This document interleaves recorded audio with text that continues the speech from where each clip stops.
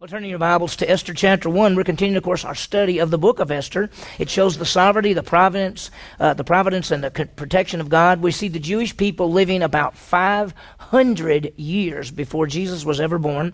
And we see this book gives a story of a Jewish girl who actually becomes the queen of the Persian Empire. It's an amazing thing. And we see why God does that. He raises her up for a purpose, and that is to protect his people. We began seeing this last week. It's a history book. It's fun to study it and fun to read it, but there's a lot of things there. We see really the character of God as we look through this book. We see his power, his providence, and his protection. We see character of man as well. We see some good people. We see people who do what is right. We see people who are courageous. We see people who stand for what is right, but we also see some evil people.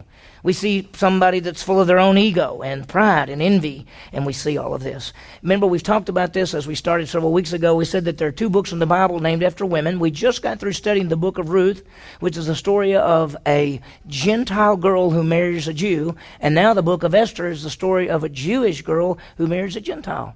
And we'll see how it fits together. As we study this book, we see the sovereignty and the providence and the protection of God. You know, I hate to talk about this, but you know, we live in a society which they're actually calling it now the me generation, because we say and things like, I deserve a break, and I did it my way, and I'm worth it. And the emphasis oftentimes is on my rights and what I want to do. I read something the other day that talked about in the last 20 years that lawsuits have tripled in the United States. People wanting their rights. Everybody sues every time. We live in this me-first society. What is the root of all of this? The bottom line is pride. Our world and mankind has been stricken with what's called the disease of pride. Pride is the basis for all sin. What caused the fall of Satan? Pride. What caused the fall of man? Pride. And think about it. That's really what we're like. I read this the other day. It said pride is the only disease known to man that makes everyone else sick except the one who has it. You know? Chuck Swindoll said this, that man is the only animal when you pat him on the back, his head swells. And it's true, and that's the way we are. We're filled with pride. And what is your reaction when somebody cuts in front of you? You go, wait a minute, I was here. This is my place. You know, that's how we are.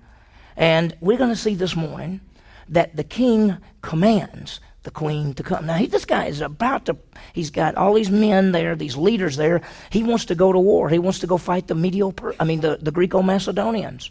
And he's going to war. In fact, between chapter 1 and chapter 2 of the book of Esther, he goes to war. There's a 4-year time period, by the way, gap in chapter 1 to chapter 2. And he goes to war and loses. But he's trying to get everything ready. In history, he's called Xerxes. In the Bible, he's called Ahasuerus. And so he is trying to make everything look good. He's given this giant party, lasted 6 months. He's given this big banquet at the end. And then he commands his queen to come. And he says, I want all of you to see how beautiful my queen is. And I'm going to bring her into the room. And he sends for her, and she doesn't come. And his pride is hurt. And so what we see as we look at this, we see the story. Esther is the story of a young Jewish girl who becomes the new queen, because he's going to get rid of this queen, and Esther becomes queen of the Persian Empire. Now, out of all of the young, beautiful girls in an entire empire, how is it that she happened to be the one picked? Is that luck? Is it just, what a lucky break for her? Well, first of all, I want you to be honest. Even get picked to be in the beauty contest is not a good thing. And we'll talk about it when we get into chapter 2. We'll see so much there. I hope you picked up, last week we gave out the card that is the Esther card. On one side is the outline of the book. The other side gives you the information. So you can use that as you study and as you look over things as we go through it. Let me remind you of where all this takes place in the Bible, because it's important that you think about this. First of all, remember there was King David. And when we think about King David, he is the guy that when he was a young boy, he killed Goliath, and he was the greatest king of Israel. And when he died, his son Solomon became the king. And we'll put that up in a second. But that's the medieval Persian Empire. Let me just give you a little history before we look at that map. So don't look at the map right this second, okay? So after David was the king, he died, and his son Solomon became the king. And after Solomon died, the nation of Israel split into two groups. One called the Northern Empire, one called the Southern Empire. Neither one of them were doing very well. And in 721 BC, the Assyrians conquered the northern empire, and in 605 BC, 598 BC, 585 BC, 3 different times, the Babylonians captured the southern empire. And according to Jeremiah, they were going to be in captivity for 70 years. And exactly 70 years they were in captivity. And God raised up a new empire called the Medo-Persian Empire. And there was a man named Darius the Mede, and he had some relatives, and they were Cyrus, Persia. They all came together. They conquered the Babylonians. And Cyrus, who became king, said, for some reason, I'm supposed to let the Jewish people go back home. I don't know why, but I am.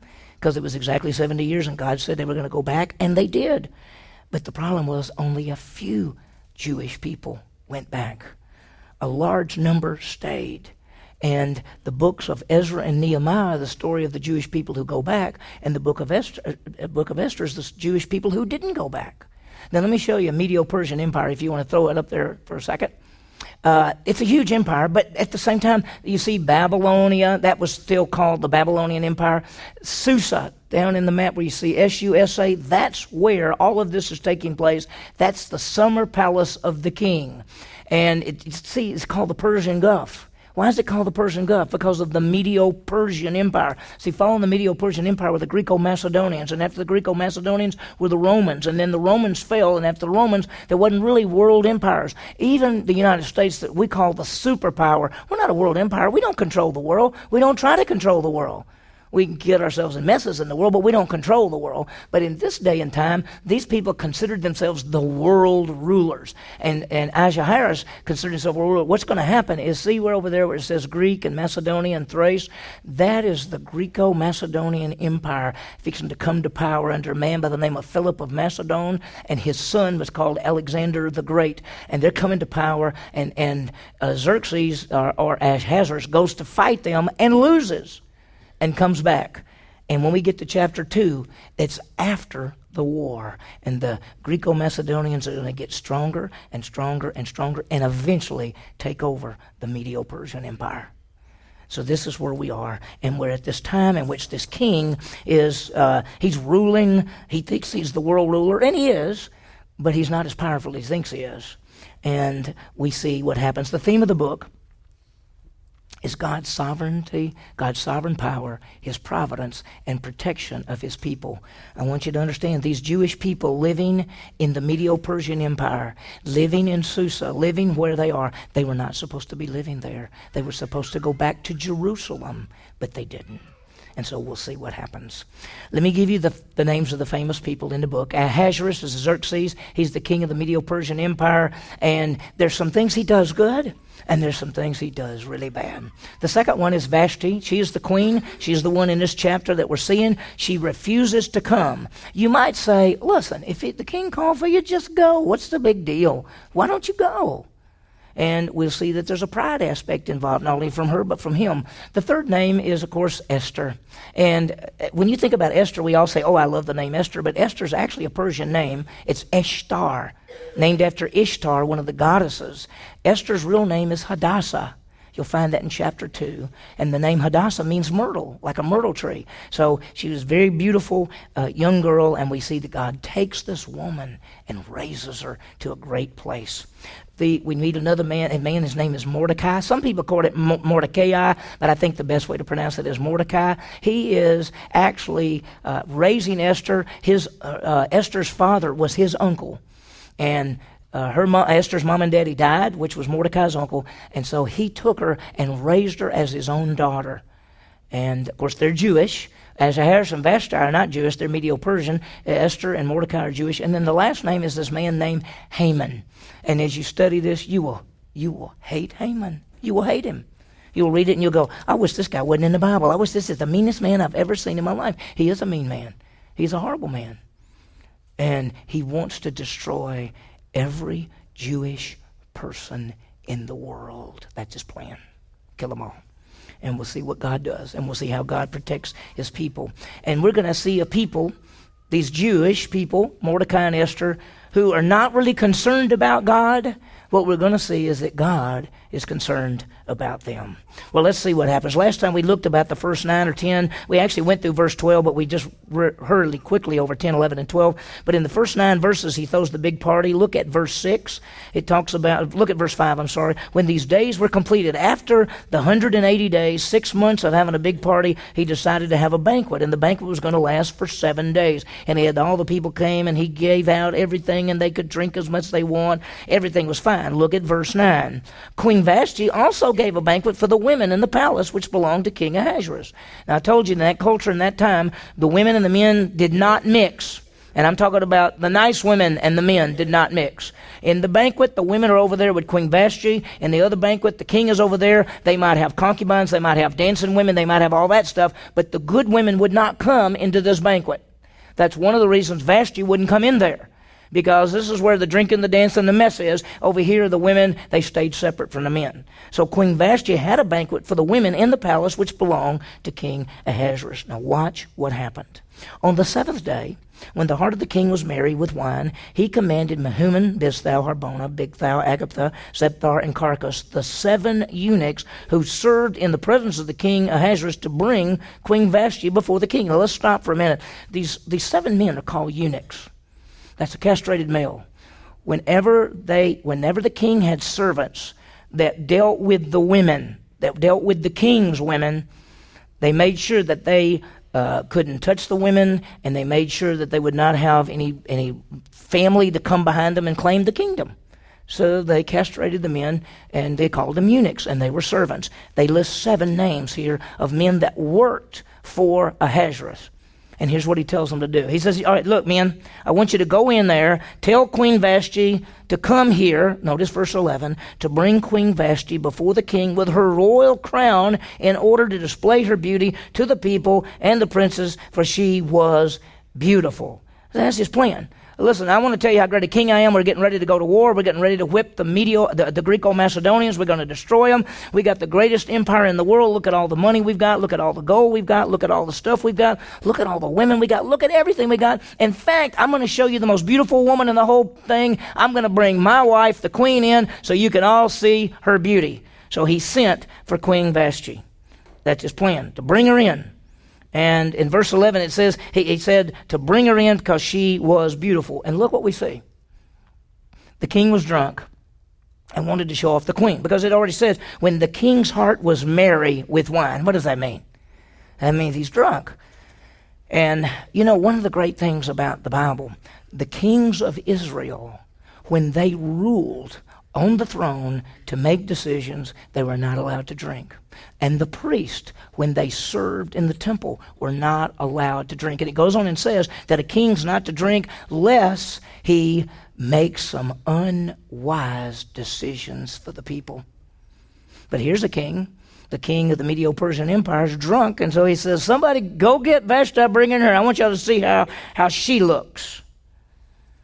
But, verse 12, but Queen Vashti refused to come at the king's command, delivered by the eunuchs. Then the king became very angry, and his wrath burned within him. Now, think about this. He says, they'll be back in just a minute, right?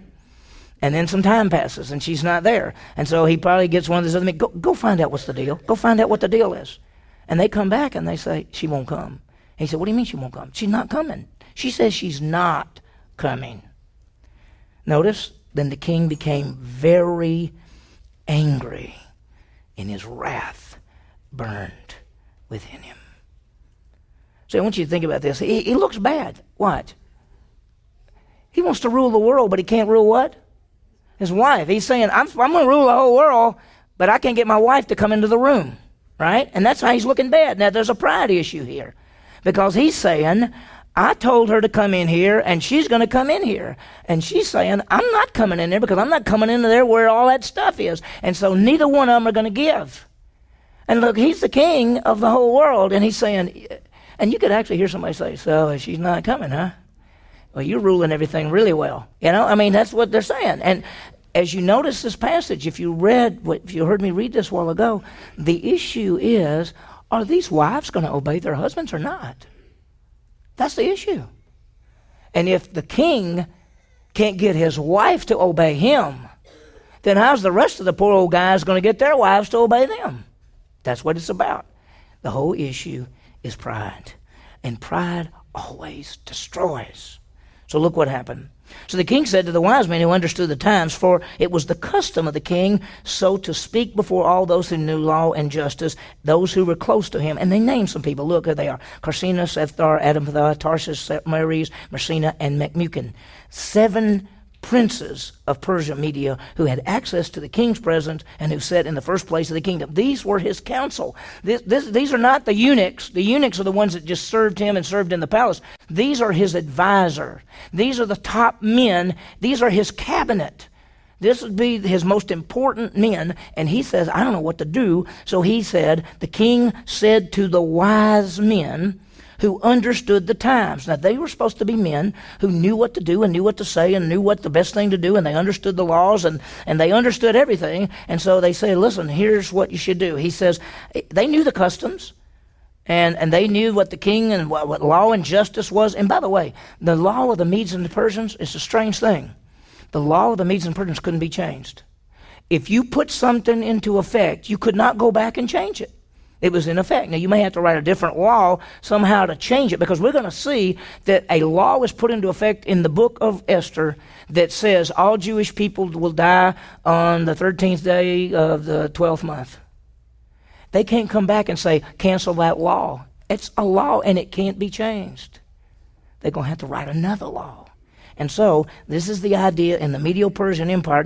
Now, you need to be able to change your laws, don't you think? What kind of wisdom was that? You want to talk to these guys. You guys very wise? What happened to you? Okay?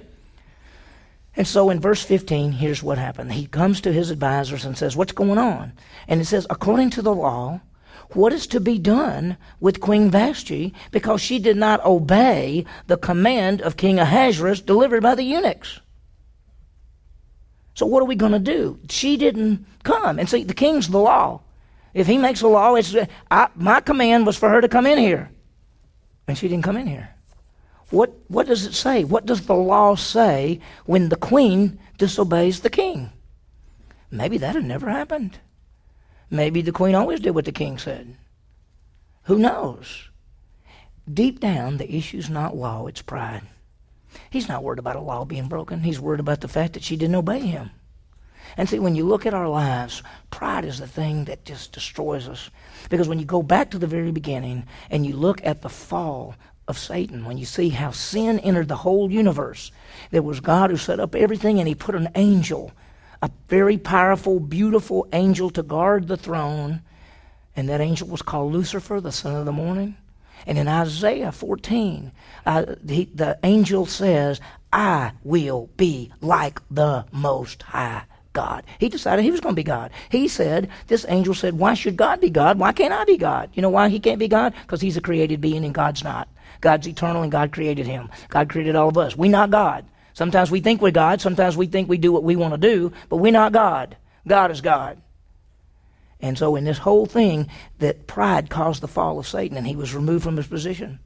And what caused the fall of man?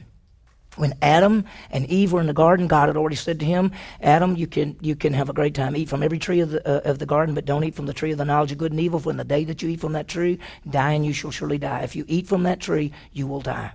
Satan came in the form of a serpent and said to them, you will not, what? Die. Because in the day you eat that, you'll be like, what was it? God. See, I want to be God. Adam said, well, I'd like to be God. I mean, being God seems like a pretty good gig. It's pretty nice. I mean, he comes and goes and does what he wants, creates everything. And if it's true that if I eat from the tree of the knowledge of good and evil, I'll be like him, that's what I want to be. What's that called? Pride. And anytime we sin, anytime we say, well, I'm going to do that, I'm going to lie. Why do I lie? You call me and you say, did you do something? And I didn't do it, but I want to look good. I say, yeah, I've got it done. I lied to you. Why? Because I didn't want to look bad. That's pride.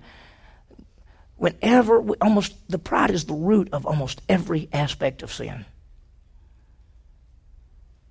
Sometimes it shows up in the way of salvation. There are people who say, I think I can make it to God. Really? You've all sinned and come short of the glory of God. Well, yeah, but I'm not. I mean, I look around and I'm a lot better than most other people. Really? And the wages of sin is death. Well, that's okay. I talked to a guy one time, And I told him about how Jesus came to the earth and died on the cross and paid for sin, paid for his sins, and that if he would believe in Jesus, he'd be saved. And he said, no, I think I'm good enough. I said, but you've sinned at least once, right? Yeah. And the wages of sin is death. He said, I don't agree with that. I said, okay. I said, how are you going to get to God? He said, my good works, I will do enough good works, and God will please with that. And I said to him, well, the righteousness of man is what? Filthy rags. And here's what he said to me. If God didn't accept his good works, that's just too bad. And I said, it is too bad. That's pretty bad. It's going to be bad for you, okay? So pride is in every aspect. So look what happened. So he calls them together and he says, what should we do? Because the queen didn't obey the king. So a man's going to stand up and talk. His name is Memucan. He's maybe the head of the advisors. We don't know. He's going to talk. But I want you to see his issue. Watch it. In the presence of the king and the princes, Memucan said, Queen Vashti has wronged not only the king. It's not just the king that's a problem here, but also all the princes and all the people who are in all the provinces of King Ahasuerus. You remember you saw that map? That map stretched it's called 127 provinces, which you saw back in chapter 1, verse 1. And that the Medo-Persian Empire was a huge empire. It actually was bigger than the Babylonian Empire. In fact, the Syrian Empire and the Babylonian Empire got a little bit bigger, and then the Medo-Persian Empire got a little bit bigger, and then the Greco-Macedonian Empire got a little bit bigger, and then the Roman Empire got even bigger. So they all got bigger as they went along. And so he says, by the way, the issue isn't just with you, king. The issue is with all of us. What do you mean? It says, well, for the queen's conduct will become known to all the women, causing them to look with contempt on their husbands, by saying, King Ahasuerus commanded Queen Vashti to be brought into her presence. She didn't come. Listen, we got a problem here. Because the queen didn't obey you, guess what's going to happen? All our wives are what? They're not going to obey us. We're going to be in trouble. That's what they're really saying. The queen's conduct will be known, and all women will despise their husbands. I mean, they're not going to obey them. They're not going to do what their husbands tell them to do. You've seen the Middle East culture, haven't you? You've seen the Islamic culture, haven't you? How do they treat women? Okay? That's the way it was then. Now, these guys are so afraid, if the queen doesn't obey the king, that means all the rest of the women aren't going to obey their husbands. And we're going to be in trouble.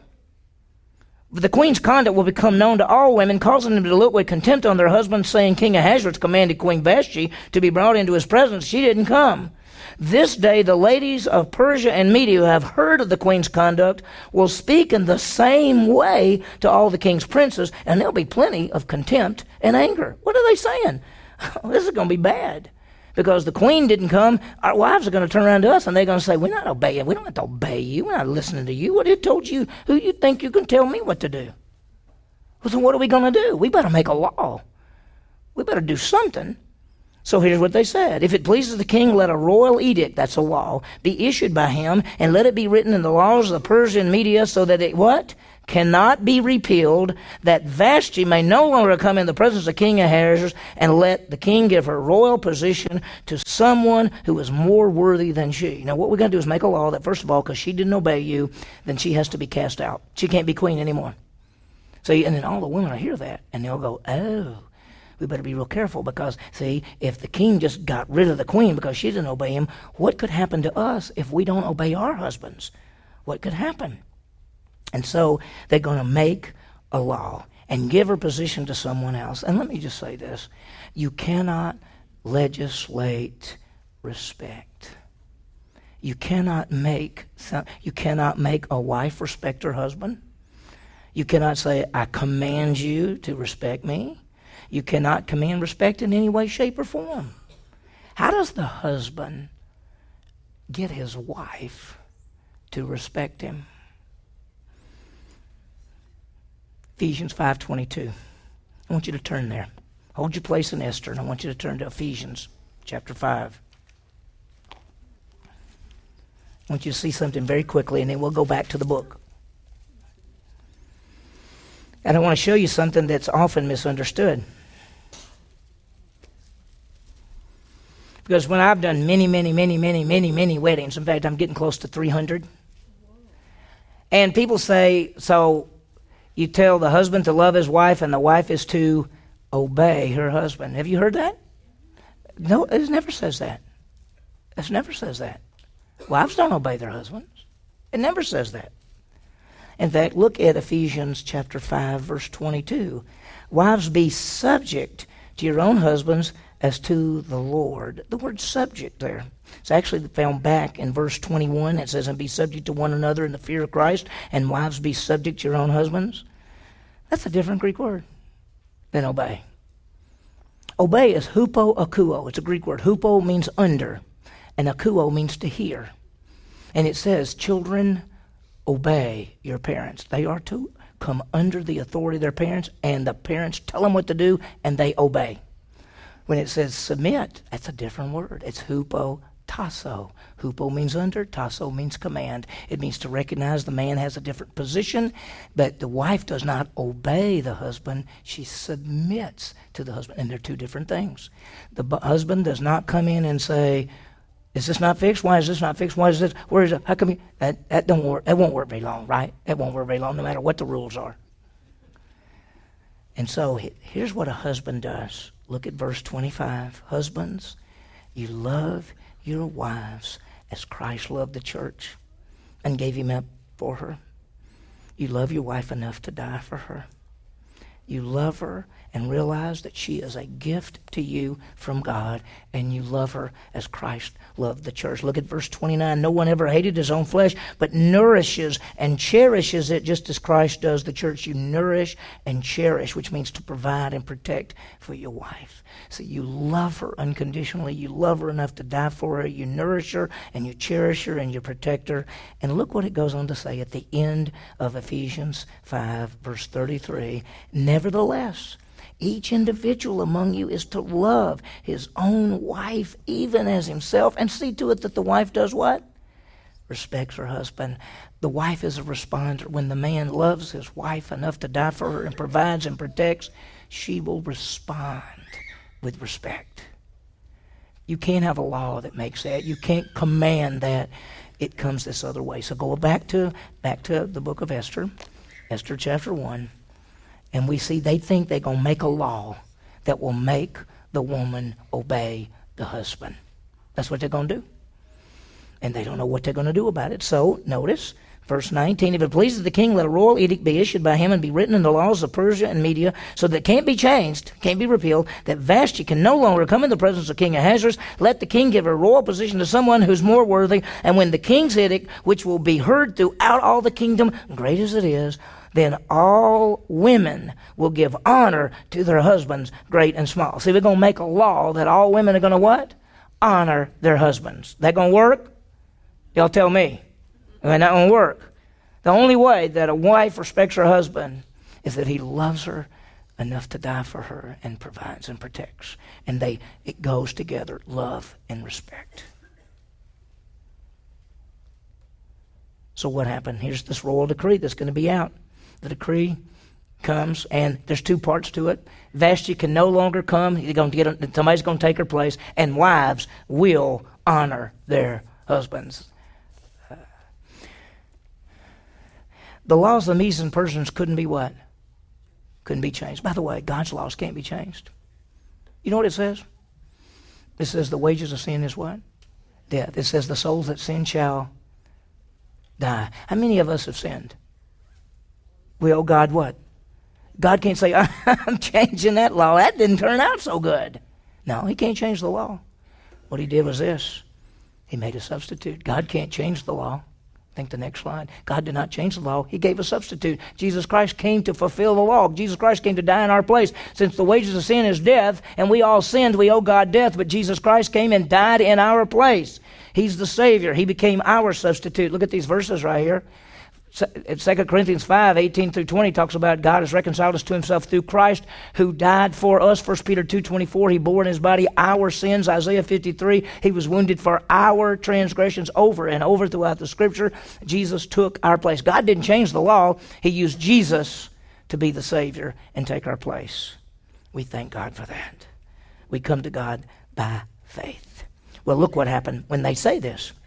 This word pleased the king, verse 21. This word pleased the king and the princes, and the king did as Memucan proposed. So it says, yeah, this is good. This is good. I'll get rid of Vashti, and we'll make a law that says that she can't come to me anymore, and from that, all the women will obey their husbands. Because they'll all be scared that they're going to lose their positions. So he sent letters to all the king's provinces, to each province according to its script, and to every language according to the language. Notice that every man should be the master in his own house. Well, you can make a law for that, right? You can make a law for that? How does that work so far? It doesn't work. And the one who speaks the language of his own people, basically saying the man decided what language they would speak. And they sent it out on horses. By the way, the Persian Empire had this system set up. And let me read it to you. I've got the ancient historian Herodotus wrote about the Persian communication system. Here's what he said. He said, nothing travels as fast as the Persian messengers. Among the whole line of the road were men stationed with horses in equal numbers to the number of days on which a journey would take, allowing a man and a horse for each day. The first passed the message to the next until it reached its final destination. That's how they could get the message through the 127 provinces. And see, we're going to see this is going to make a difference later on in the book when a decree is going out to kill all Jewish people. What's the law say? Every man is to be what? Master in his own home. Chapter 1 ends kind of strange, doesn't it? Xerxes loses his queen because of his pride. And when we get to chapter 2, 4 years have gone past. He has gone to war. He has lost war. And he comes back. And we're going to see what happens because that's when they've got to have a new queen. And out of all of the women in the whole kingdom, Esther is chosen. How could that happen? What have we seen? Xerxes in his drunkenness calls for his wife and she refuses to come. Pride's the root of all the problem. So a decree is given that Vashti's got to be put away and man's going to be honored in his own house. And they make a law that can't be changed and it's now being sent throughout the kingdom. So let me give you some applications as we think through this passage. First of all, let's be men and women characterized by humility, not pride. I mean, think about this. Next slide, I think. Pride is a root. You could say pride is the root cause of all sin. It is. It caused the fall of Satan. It caused the fall of man. Philippians 2:3, listen to this. It says, do nothing from selfishness or empty conceit, but with humility of mind, let each one of you regard one another as more important than yourself. Is that how we look at other people? That they're more important? That instead of being selfish, we say, here, you can step in front of me. It doesn't matter. Here, you get this. I don't care. How do we treat people?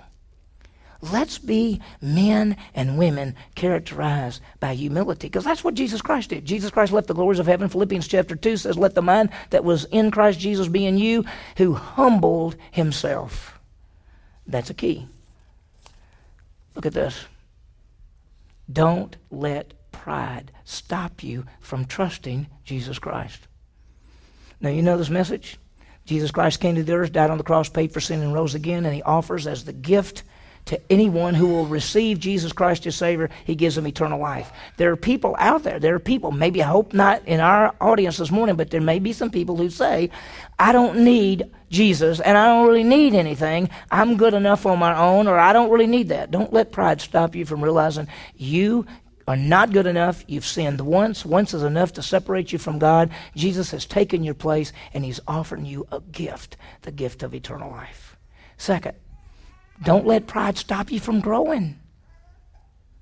Be characterized not by pride, but humility.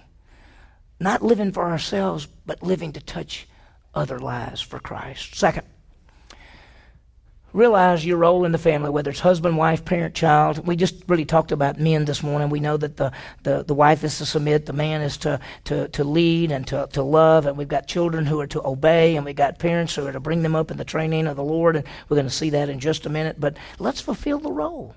Where if you're a man, we all know this. I mean, this is not new. You don't command any kind of respect. You don't command it. You don't make a law. You love, and they respond. That's the key. Third, finally, realize that sin has consequences. In the life of Xerxes, because of his pride, he lost his queen and he lost respect. And there are consequences to sin, and we see it all the time. Just like the law of Medes and Persians couldn't be changed, God's laws can't be changed. The wages of sin is death, and there are consequences when we sin. I hope and pray that every one of you in this room, that you have trusted in Jesus Christ as Savior, you have eternal life, and you understand that. May we be men and women of humility, fulfilling our roles and proclaiming Christ in this community.